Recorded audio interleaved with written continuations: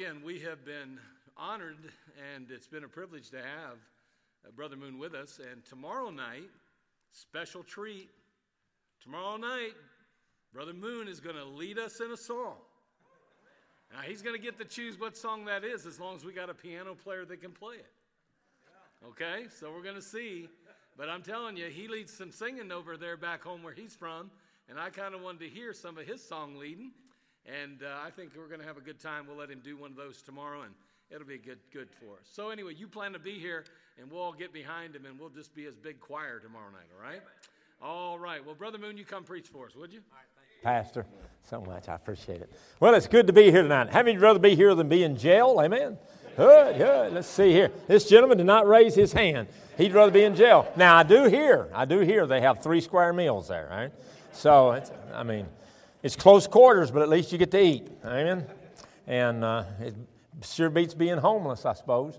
And so, but anyway, I don't know how I got on that. But anyway, I don't even know this gentleman, and here he is. I'm teasing with him. And after church, I'll need, do we have any security guards? I'll need a security guard because as big as he is, I will not be much left of me when he gets done with me. But anyway, yeah, it wasn't a wise move, Ricky. All right, anyway, if you have your Bibles, turn in where it's all the Word of God. Amen. Isn't it? Brother Brad, you got a Bible with you? Good. Is it a Queen James? Amen. All right. It's amazing. You started bringing a Bible with you in college. You never even brought a Bible.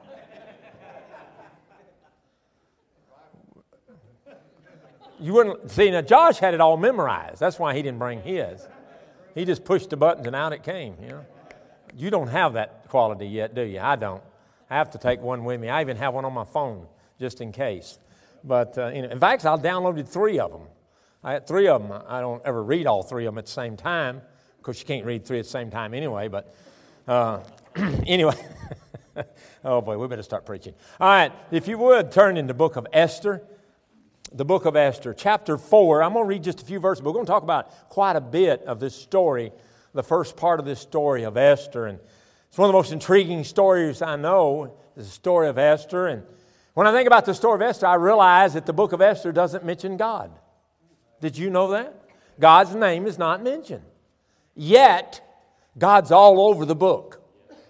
And there's principles all over the book that are God-centered principles. And there's principles all over the book that will help us if they will apply them to our life. And I love this story of Esther. But if you would please, out of respect and honor for God's Word, would you stand with me if you're physically able? If you're not, please remain seated. Look at verse 10. Again, Esther chapter 4. I hope I told you the right chapter. Again, Esther spake unto Hatach, and gave him commandment unto Mordecai. And the king's servants and the people of the king's province do know that whosoever, whether man or woman, shall come unto the king into the inner court, who is not called, there's one law of his, to put him to death, except such to whom the king should hold out the golden scepter, that he may live. But I have not been called to come in unto the king these 30 days. And they told to Mordecai Esther's words. Then Mordecai commanded to answer Esther, think not with thyself that thou shalt escape in the king's house more than all the Jews.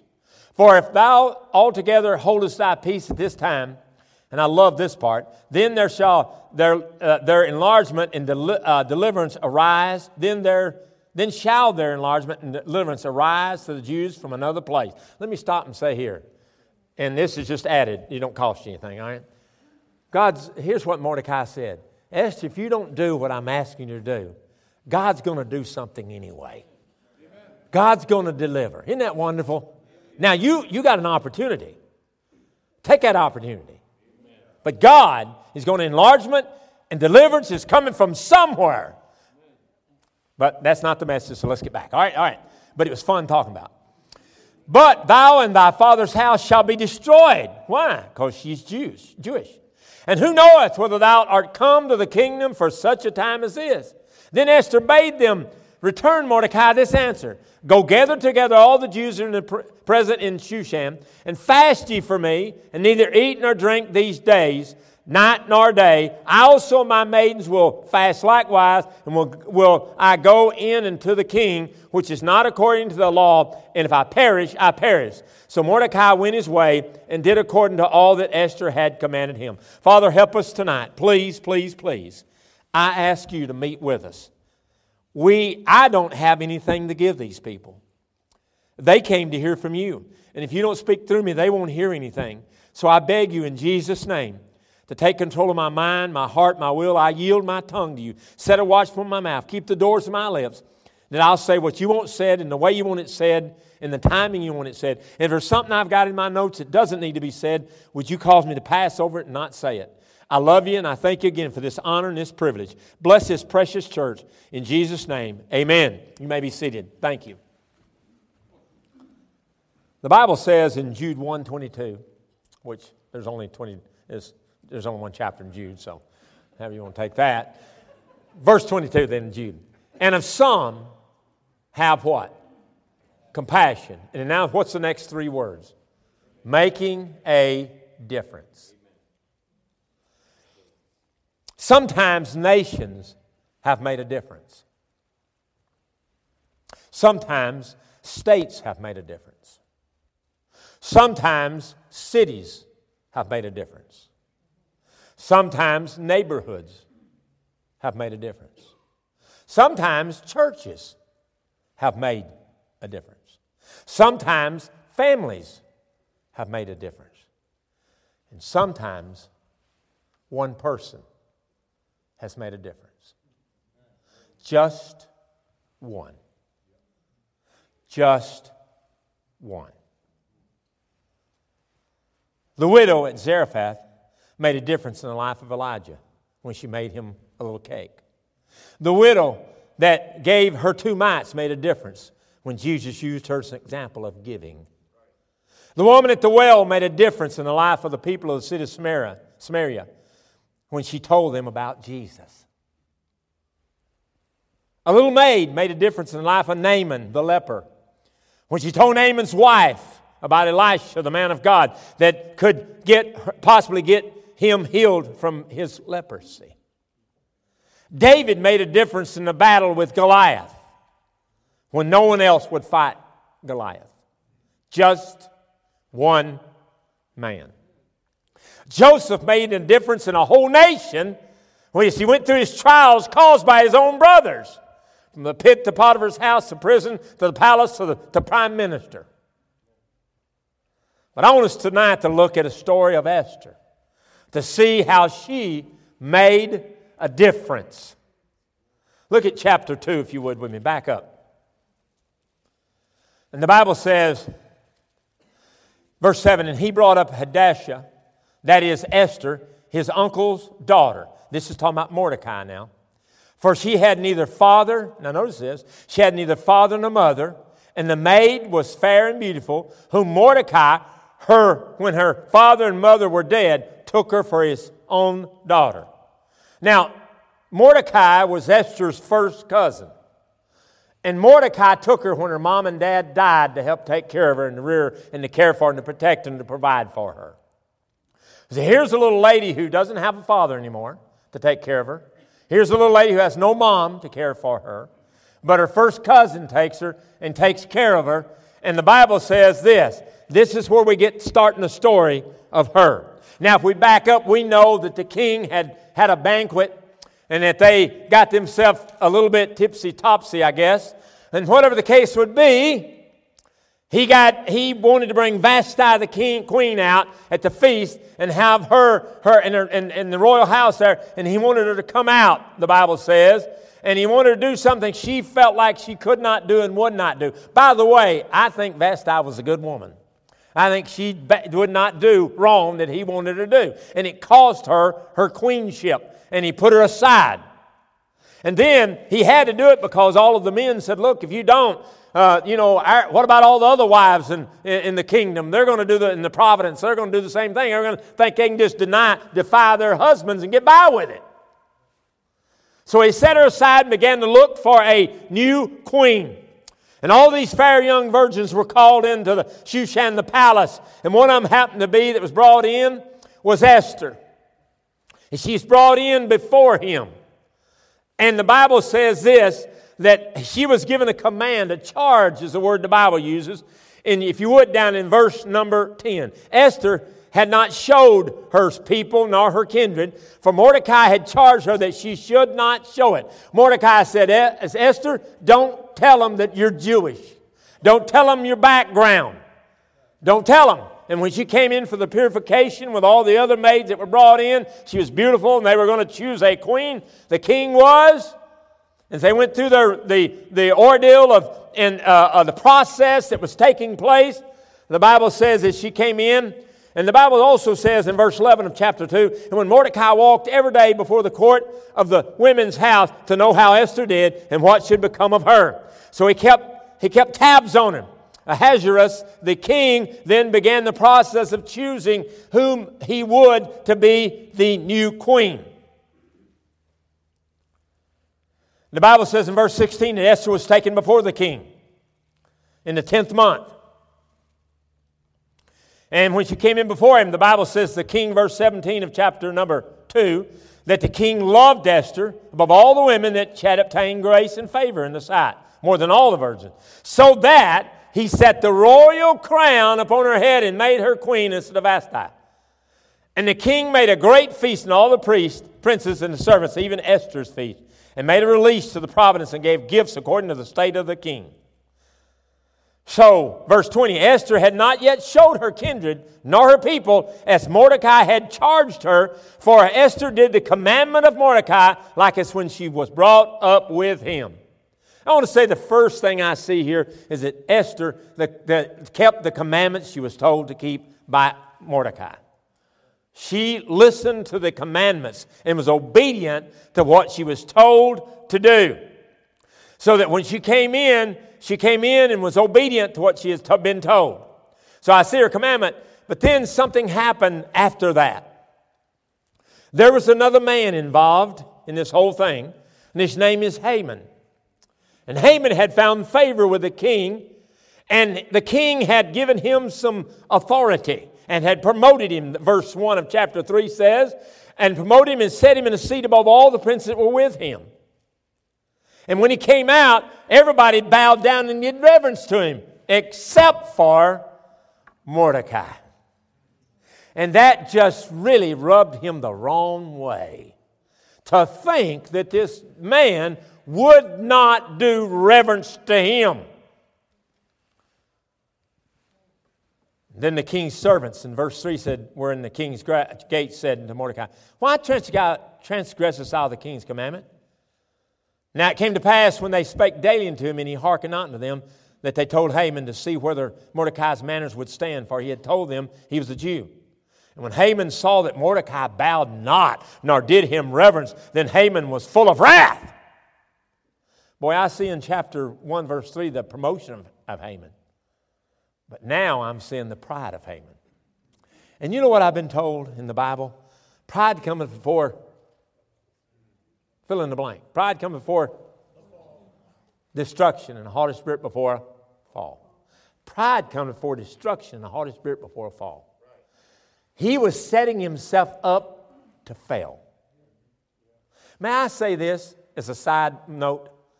When we let pride come in our life, we're setting ourselves up to fall. And it doesn't matter how big you are or how small you are. Pride will lead you to destruction. I've known men that had a lot of power, one or two in particular, who got lifted up with pride and got big, thought they were really something.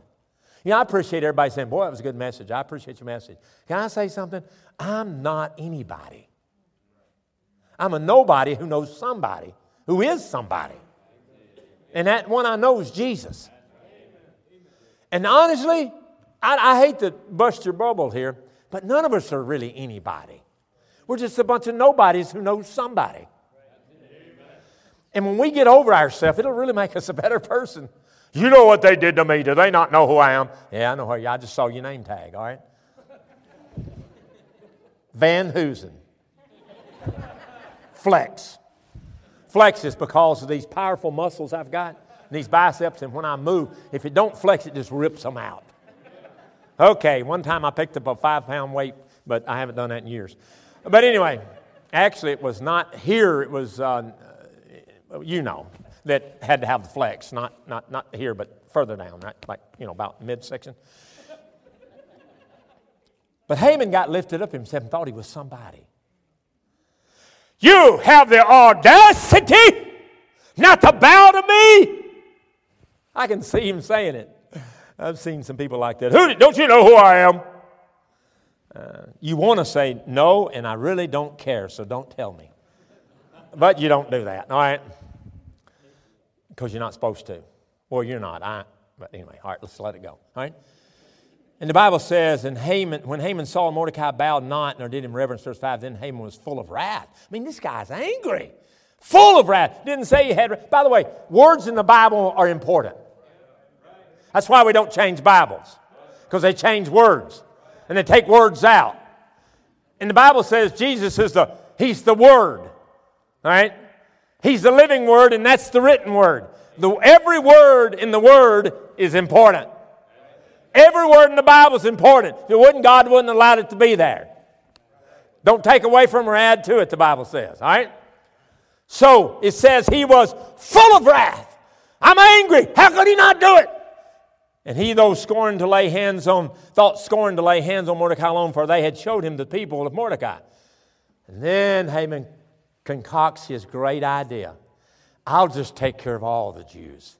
And you know the story. So he goes and gets the king to agree to destroy all these Jews because they're not with this king and they're not willing to follow what they say. And really, it all had to do with him and Mordecai. But in the midst of all this, something else happened. There's two men who wanted to kill the king. And Mordecai found out about it and went and told. And it got told to the king. And those two men were taken care of. But the king had never done anything for the man who saved his life. So that's all in the background. Isn't God's timing just wonderful? Who would have thought that when Mordecai told that it was going to be his saving grace? Who thought that's what was going to save his nation? Who would have thought that little action would have so many repercussions to it that were positive toward the Jews? Who would have thunk it? So, he concocts his idea and gets the king to agree to it. And then, for haste, they're sent out. The posts are sent out, the men are sent out to go through the city, and the city is perplexed. Mordecai hears about this and sees the writing and that was put out. He goes in sackcloth and ashes. And the Bible says he went out into the midst of the street and cried with a loud and bitter cry. He cried with a loud and bitter cry. What's going on? And he came in before the king's gate with his clothes, clothed with sackcloth. And it was told Esther what happened. Obviously, Esther loves him. He helped rear her. He took care of her when mom and dad died. And she sends back clothes for him and says, here, get out of the sackcloth and ashes. You're not supposed to do that in the king's gate and so forth. And he sat back and said, yeah, you don't know what's going to happen. I'm paraphrasing, okay? You don't know what's going to happen. All the Jews are going to be destroyed. And Haman has concocted this idea. And it's been signed and sealed by the king. It's been sent out. It's on all over the whole province. It's been rushed out. And it's even here in Shushan. And by the way, she was a Jew too. He said, you've got to go in. Then he gives the challenge. He says, you've got to go in. And you've got to do something about it. Then called Esther to Hatak, one of the king's handmaiden, whom he had appointed to attend to her, and gave him a commandment to Mordecai to know what it was and why it was. So Hatak went forth to Mordecai into the streets of the city, which was before the king's gate. And Mordecai told him of all that had happened unto him, and of the sum of the money that Haman had promised to pay to the king's treasurers for the Jews to destroy them. Also, he gave him the copy of the writing of the decree that was given at Shushan to destroy them, to show it unto Esther and declare unto her and to charge her that she would go into the king to make supplication unto him and to make requests before him for her people. And then we pick up in verse number 10 that I read. And Esther spake to Hathach and gave him commandment to Mordecai, saying, Look at verse 11. All the king's servants and the people of the king's province do know, and whosoever, whether man or woman, shall come into the king in the inner court, who's not called, there's one law of him to be put to death. Except such of whom the king shall hold out the golden scepter, that he may live. But I have not been called to come into the king these 30 days. So if I go in, there's a chance he will not hold his golden scepter out. If he doesn't, I'm dead meat. And he's already got rid of one queen. I suppose I'm expendable too. That's probably what she's thinking. That's what I'd have been thinking.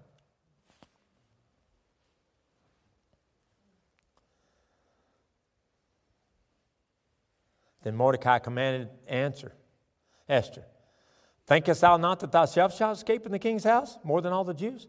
Esther, you're Jewish too. When they find out you're Jews, you're gone. Now what are you going to do? Esther bade them return to Mordecai and answer, Go gather together all the Jews at present Shushan. Fast ye for me, and neither eat nor drink these days. Now, the Bible doesn't say, Pastor, that they prayed and fasted. But normally when they fasted, they did what? They prayed. I think, I can't prove this, but I think they fasted and prayed.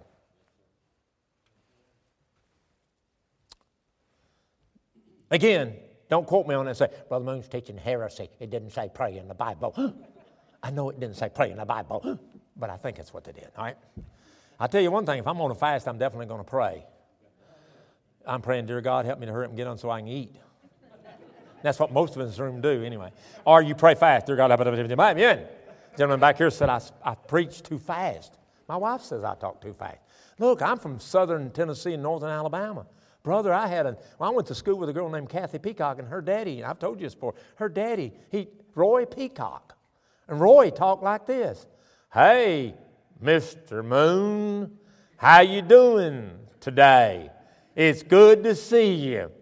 And I'm like, Lord, help us. Roy, say something and get on so we can go. Because he's talking to my daddy, and my daddy, I'm not like him. He liked to talk. I don't like to talk much. And that's where I got it at. My daddy liked to talk, and more they're talking, and I'm in the truck going, Daddy, let's go, man. I got to go. And Roy took him 5 minutes to get 2 sentences out, it seemed like to me as a young man. So that's where I'm from. So that's why I talk so slow. Maybe I was talking fast to make up for Roy. What do you think? You think? Might be. All right.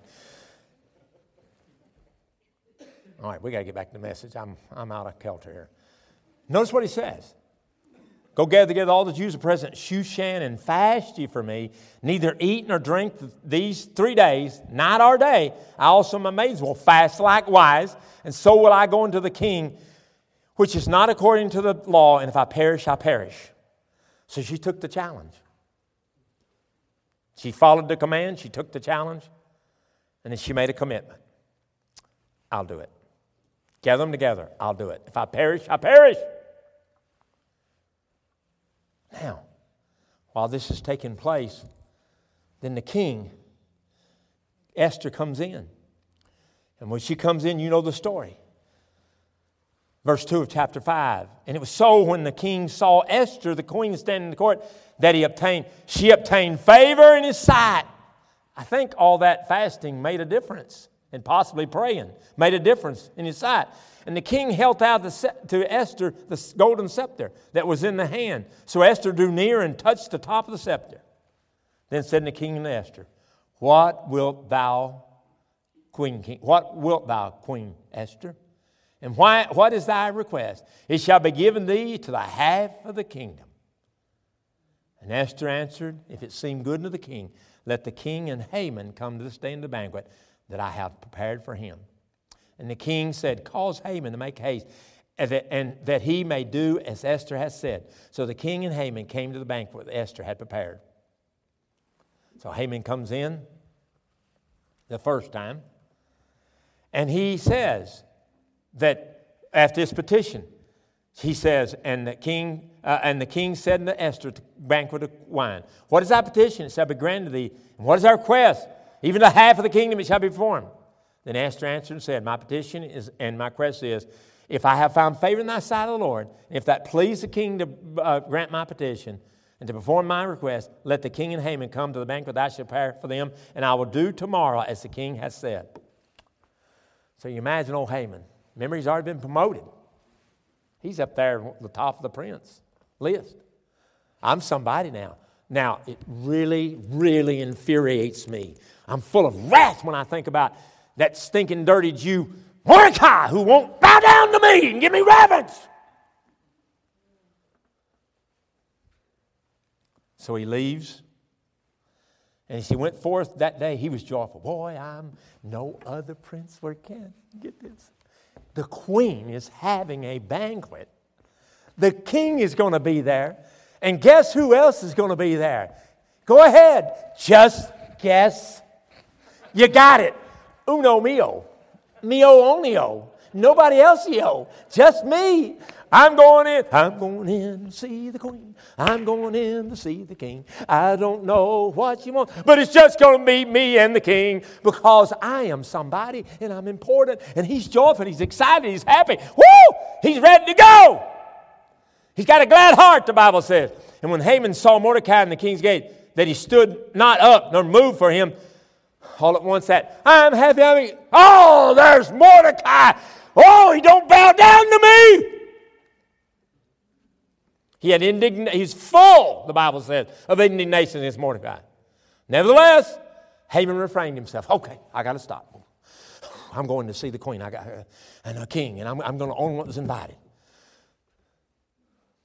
When he came home, he sent and called his friends and Zeresh, his wife. And Haman told them the glory of his riches and the multitude of his children and all the things wherein the king had promoted him, how he had advanced him above the princes and the servants of the king.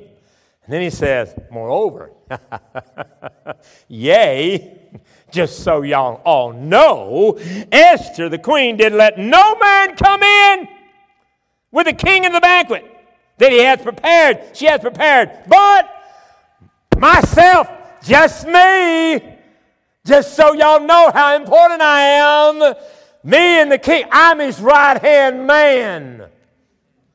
Even the queen knows I'm the right-hand man, obviously. Nobody else got invited. Did you get invited? Did you? No. No. Just me. And tomorrow, I'm invited into her also with the king. But you know what? Yet all this availeth me nothing as long as I see Mordecai, the Jew, sit in the king's gate. I just can't stand it. This is one time when his wife should have kept her mouth shut. And she didn't. Then says Zeresh, his wife, and all his friends unto him. Brothers, these are friends. I don't want them. I'd rather have enemies. Let a gallows be made 50 cubits high. If my figuring's right, according to what I understand, a cubit is about 18 inches. That would make it 75 feet high. I want you to make a gallows and put it up, make a platform and set it up there 75 feet high. 75!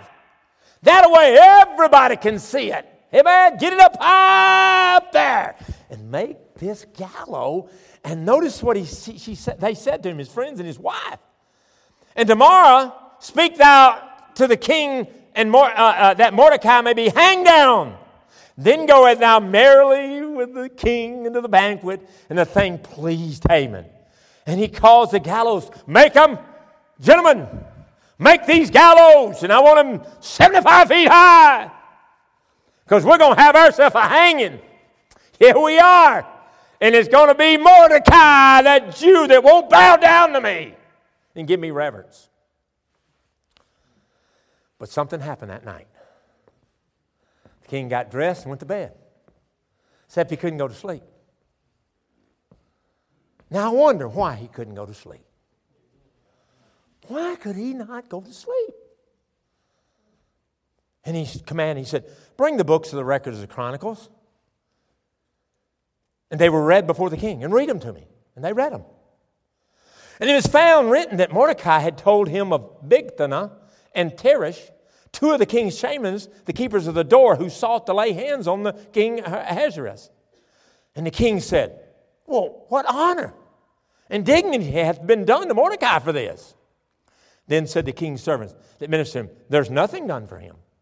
You've done nothing for Mordecai. Really? Then you know what? Something should be done. And then he said, who is in the court?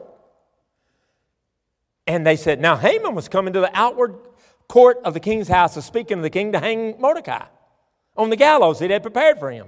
So the king is saying, what can I do to honor Mordecai? And here comes old Haman. Sir, I got it built. I got it built. I got it built. Yes, sir, I got my gallows built. Now I just go in. And after all, the king, if I want it, after all, he gave me the Jews, and he'll give me. If I want it, I'm his right-hand man. If I suggest it, it'll happen. So like when I was asking Brad's boss, could he take off early today? Right-hand man. His boss said, who's Brad? And I said, he works for you, doesn't he? He goes, I don't even know a Brad.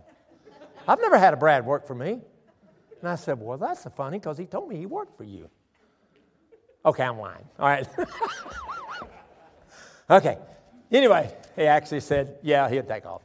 But actually, he said, he runs the show, ask him. But I'm not sure that's true, but he did say that. All right.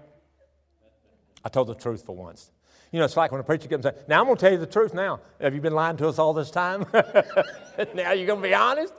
All right, I got to get back to the message. All right. And so, you know, Haman, it's kind of comical. Haman comes walking in, ready to lower the boom on Mordecai and ask this permission. And the king's servant said to him, behold, Haman standeth in the court. And the king said, let him come in.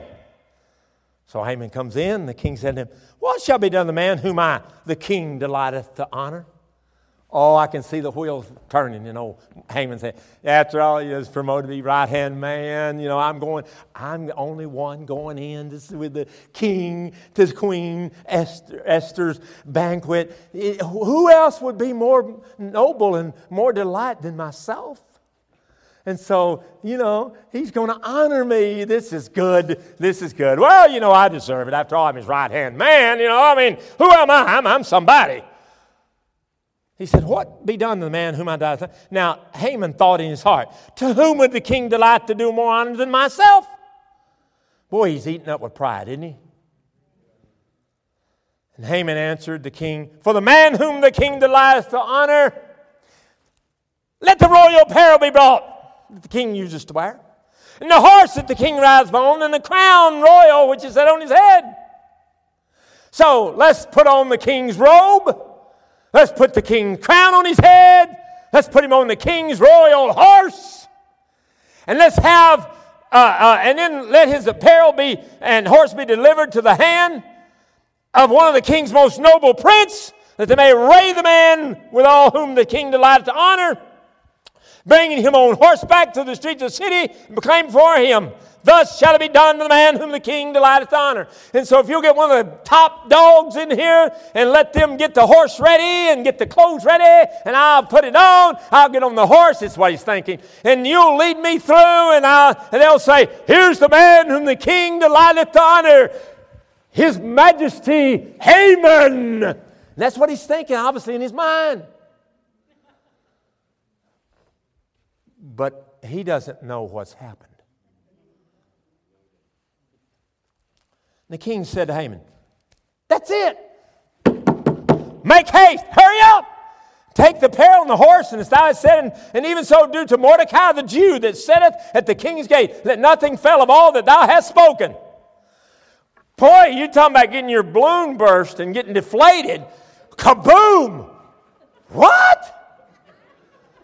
And look, you do it. You wanted a man that's this wonderful man to do it. You're that wonderful man. Go do it. You're talking about God has a sense of humor, doesn't he? This guy's lifted up. Man. Banquet, just me and the king. Ride on the horse. Honor him. put on the crown, the royal robe, and bring the king's horse, and I'll go down, and they'll strut through town, and I'll sit up on top.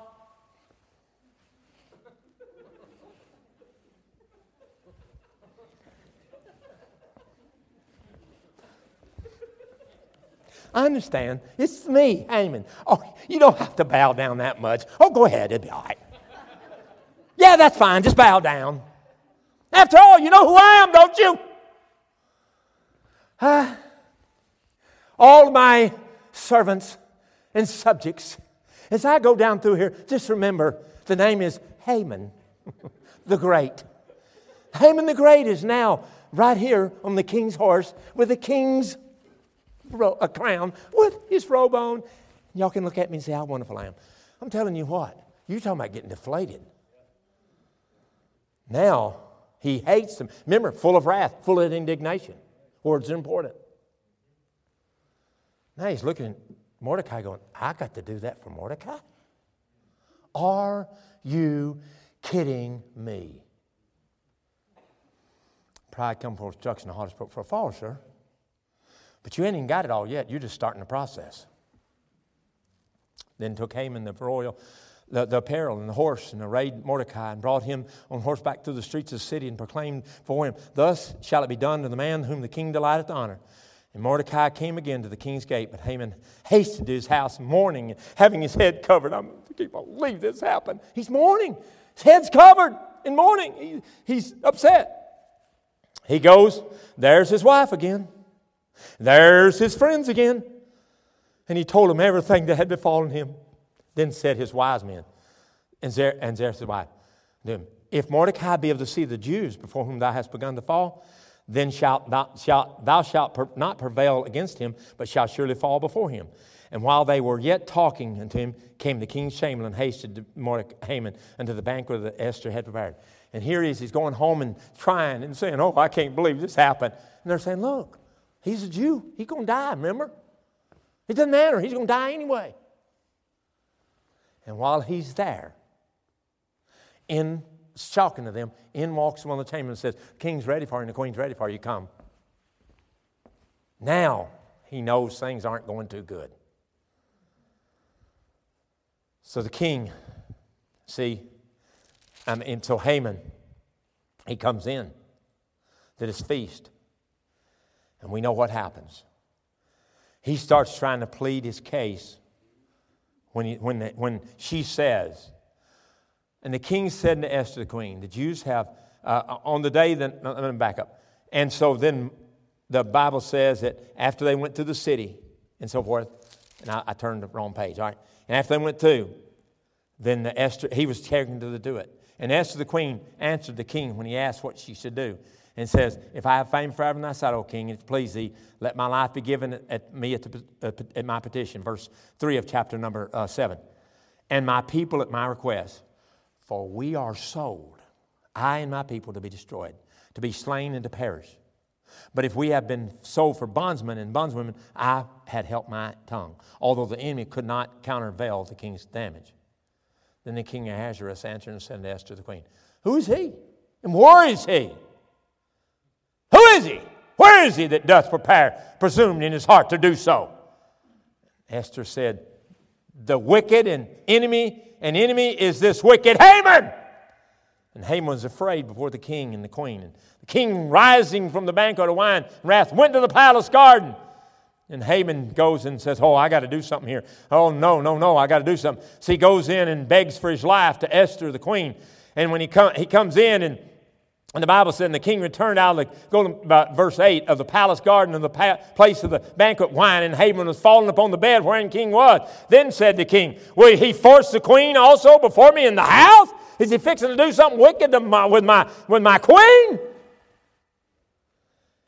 And as the word went out of the king's mouth, they covered Haman's face, the Bible says. And then they took him. And they told him and said, he made a cubit. Haman had a gallows made 50 foot high. And the Bible says, which Haman had made for Mordecai, who had spoken good for the king, standeth in the house of Haman. Then the king said, hang him thereon. Pride comes before destruction, the Holy Spirit before a fall. He gone. I see the conquering of Esther. How Haman was destroyed. And how God, behind the scenes, worked it all out. Just so well and worked it all together. Had those two men that wanted to destroy the king. Mordecai tells them. Then, all of it works together. And here's a man who wants to destroy the man who saved the king's life. Doesn't make the king happy. They took him out and they hung him and he died. Esther and the Jews had victory. Now I want you to notice something. One person, Esther, made the difference. Had she not said, I'll do it. I'll take the challenge. She knew his command, don't tell them who you are. The challenge, you got to go in. And then her commitment, if I perish, but I'll go. And then she has the conquering, the victory. That one lady, young lady, made all the difference. One young lady who didn't have a mama, who didn't have a daddy. And her first cousin had to take care of her. One young lady who obeyed what that first cousin told her to do. One young lady who didn't have riches until she became the queen. Who didn't have money. Who didn't have prestige. Who didn't have power. Until she became the queen, she had no power. And even then, she didn't have the power. When she went in, and that's that king said, held out that golden scepter. One young woman helped save a whole nation from being destroyed. Because she listened to the command of Mordecai, her cousin, took the challenge and made a commitment. If I die, I die. If I perish, I perish. And God gave her the victory. She made a difference. All through the Bible, there are people who made a difference. Esther first was obedient to the command. If you're going to make a difference, you must be obedient to the command in God's Word. Esther was committed. If I perish, I perish. You must be committed if you're going to make a difference. She was courageous. She had courage to stand for God. And God gave the victory. But none of this victory didn't come until first she obeyed the command, kept the commitment, had the courage to take the challenge, and after she fasted. Not before. Esther made a difference. Sometimes you'll hear someone say that they are only one, and they can't make a difference. But I gave you a list, and I could have given you more at the beginning. David, little widow, 2 little widows, a little maiden. All made a difference. All made a difference. You can make a difference where God has you. You're working in a children's church. You can make a difference. Well, I don't do any good anyway. You don't know that. You don't know that. A few months ago, I witnessed there's twin sisters. And one of them was saved already, and the other said, I really just not saved. And she got saved. And they said, Brother Moon, we used to ride your bus off of Rowan Street when we were little girls. And she said, every Sunday we'd get up and say, we couldn't wait to ride the bus. Can I tell you something? I did not know that. She said, our brother would ride with us. He's passed now. He gotten saved at Shawnee Baptist. He's in heaven now. And she said, we would get excited knowing that you were coming. We'd get ready. Our brother would get ready, and we'd all get ready. And we couldn't wait for y'all to pick us up and bring us to church. All I saw was kids that was like, oh, Lord, help us. Get them to church and get them under somebody else so I can get away from them. And then bring them back and smile and say, well, I love you kids. And then go home and go, whew, another day done. Some of you bus workers know exactly what I'm talking about. Some of you children's workers say, yeah, we know what you're talking about too, because we have to take care of them after you bring them in. No, seriously. I didn't have a clue I was making a difference in their life. Didn't even have a clue. They said, Brother Moon, we look so forward to you coming and picking us up. Bus workers, I know the days are long and you don't have any days off, and Saturdays you got to go make visits, and Sunday morning you get up and you ride on a bus and you bring them in and you go home, and by the time you get them home and get back, you barely get to bite a lunch, and then you're back for choir practice and then church at 5, and by Sunday night you're like,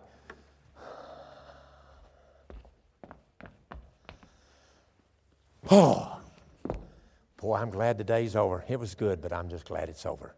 I know. Been there, done that. Bought the shirt, T-shirt, and wore it out.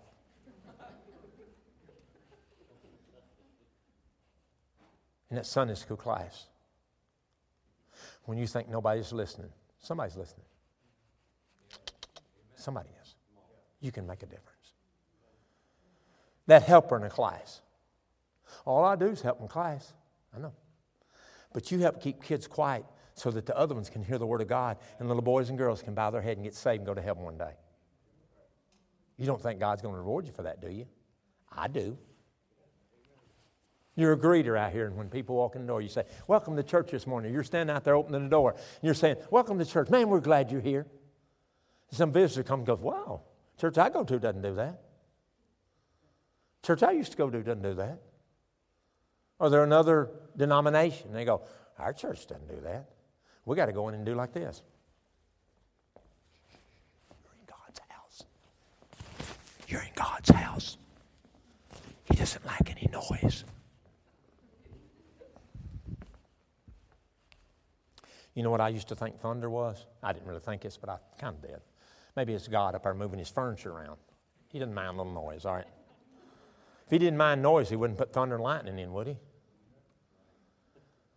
Did he not say that the preacher was to raise his voice like a trumpet? They said, you guys are too loud. Tell God, he's the one that said it. Like a trumpet, raise your voice. Hey, Brother Moon, you don't even need that PA system. I know. Y'all can turn me down if I... Hey, Keith, are you asleep? Good night. That's the second time. All right, anyway. I probably don't need the PA. And I have had people that said, you're too loud. Seriously. So I can't... One guy one time said, I can't bring anybody to church. When you preach, you're too loud. Sorry, He was a lawyer. He said, you've told me about this, that, and another. And I said, you're right, and everything I said is the truth. But would you do me a favor after you called me about 5, 6, 7 times? I said, would you do me a favor? He said, what's that? And I said, you keep lawyering, and I'll do the preaching, and we'll both be happy. He said, well, I can go to another church. I said, you can, but you know that's not God's will for your life. So why would you do that? You're a greeter. You work in the finances. You're serving in some ministry. You're going out knocking on doors, and you say, well, when I knocked on 10 doors, 20 doors, and not one person even answered the stinking door. And the ones that did said, no, thank you. We don't need that. Yeah, but God saw you. And the neighbors saw you. Those people in that neighborhood saw you. And they go, man, those people just keep... I've had them say to me, man, I see y'all out here. Thank y'all for coming out and knocking doors. Nobody does that anymore. I said, we do. See, one person. I don't care how old you are. I don't care how young you are. You can make a difference in somebody's life. And you know there's people that need someone to make a difference. There's someone that needs somebody to make a difference. There was people who made a difference in my life. A guy named Charles Davis, my wife's uncle, took a long-haired, hippie-looking guy who'd just gotten saved and took him under his wing and took him soul winning. And I had the long hair. Now I'd just like to have hair, no matter what that length it is, all right? I wouldn't care. I don't mind cutting it or letting it grow. Just give me some hair. And he put me on his wing and said, Ricky, come and go soul winning with me. And he taught me how to be a soul winner. And every person I've ever won to Christ or ever trained to be a soul winner It started with Charles Davis. One man, Brother Josh, one man invested in me and made a difference in my life. That man loved me.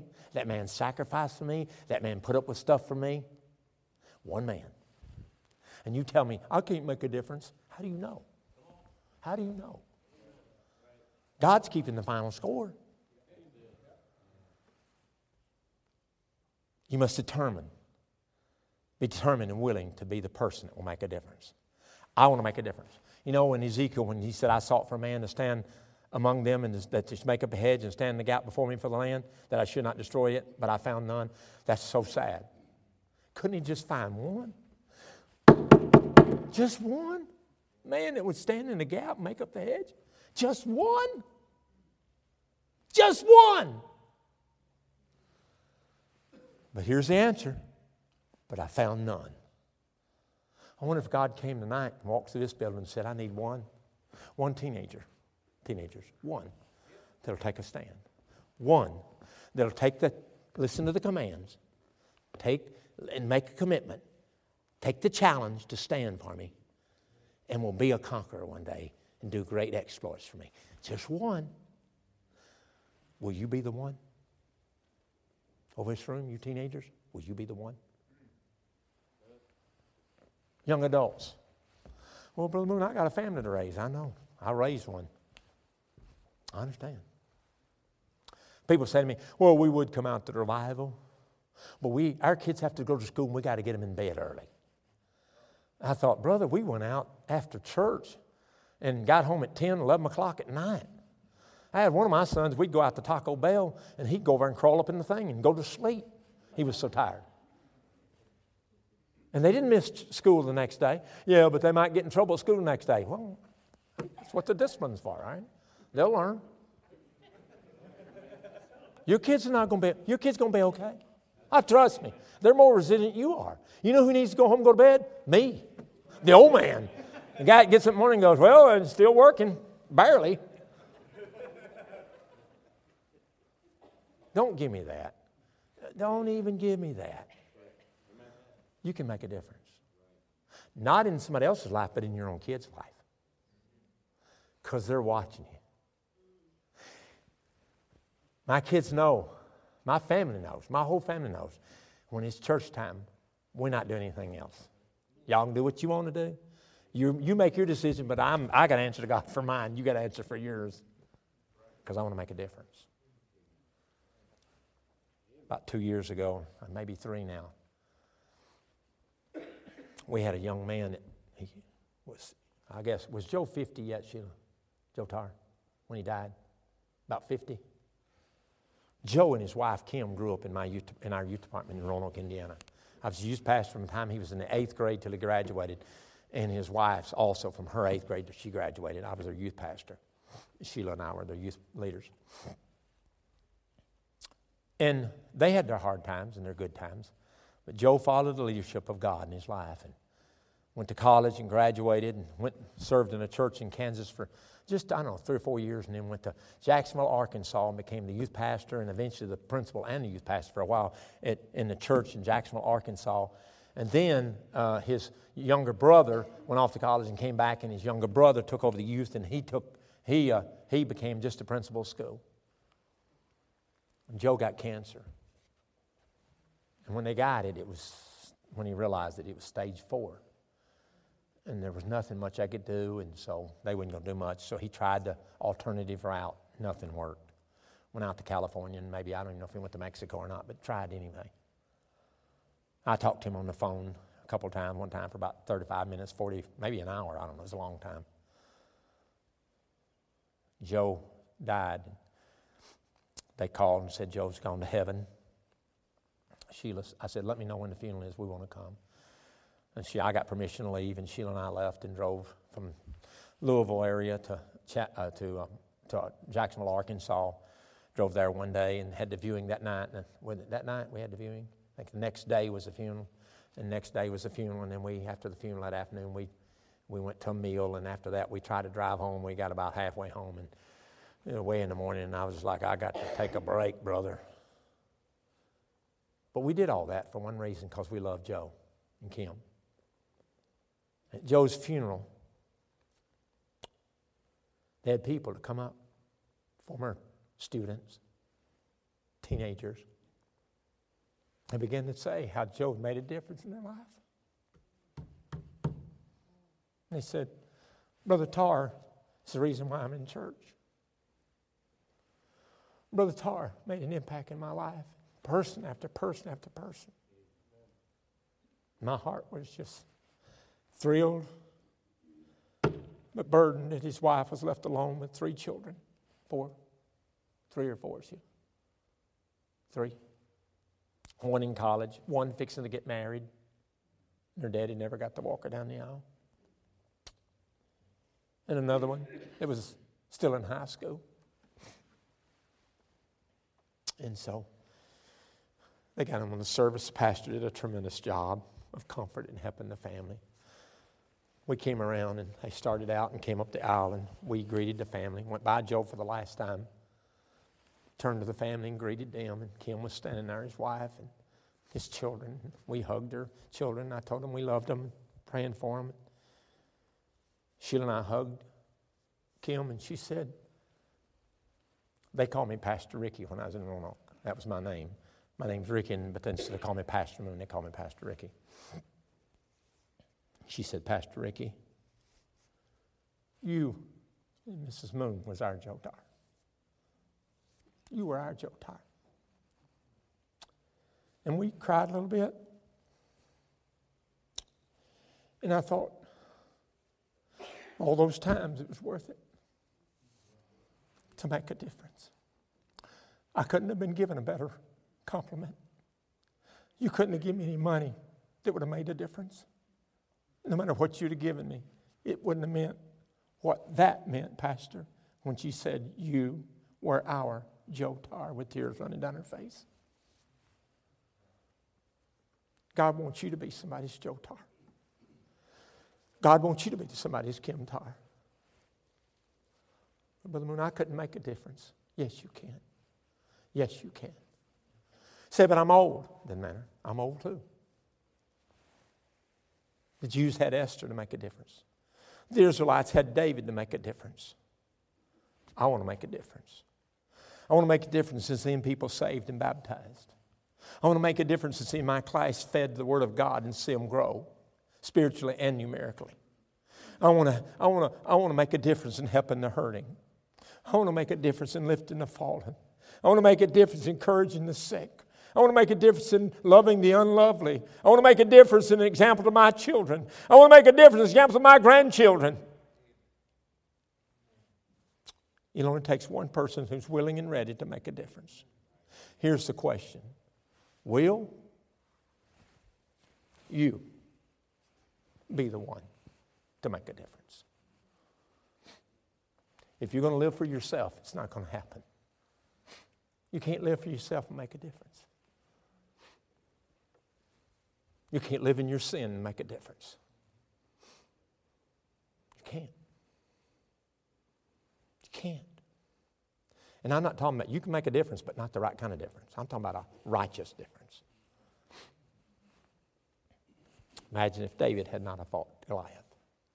What if Esther had not have gone in? What if the little maid had not told Naaman's wife about the man of God? What are you going to do? I think they got it queued up, Brother Keith, or somebody does up there. Is that right, Brother Josh? Where are you at? He's over here. Listen to this song. I think they got it queued up. Gentlemen, if you got it queued up, play that song.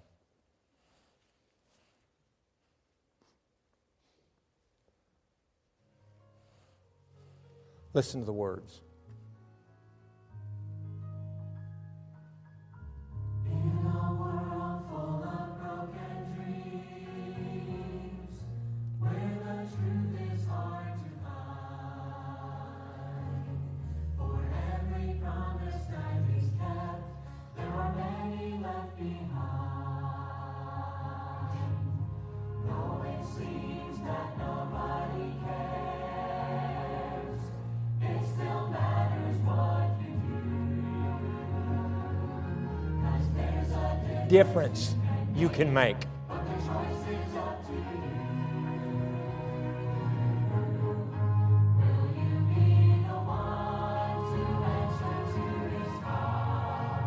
And will you stand when those around you fall? Will you be the one to take his light into a darkened world? Tell me, will you be the one?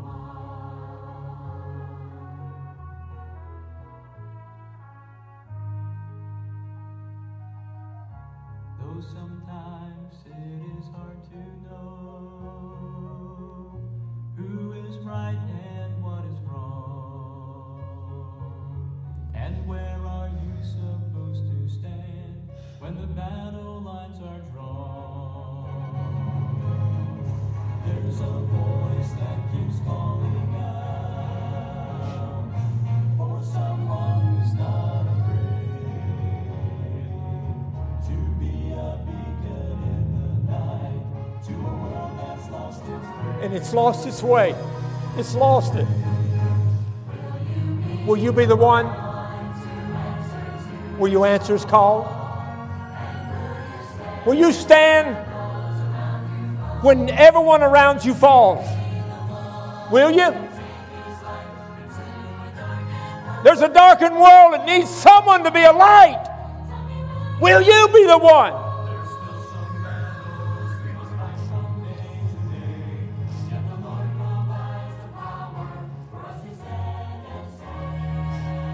And here it is. I will be the one to answer to his call. I will stand when those around me fall. I will be the one to take his light to a darkened world. I'll be the one.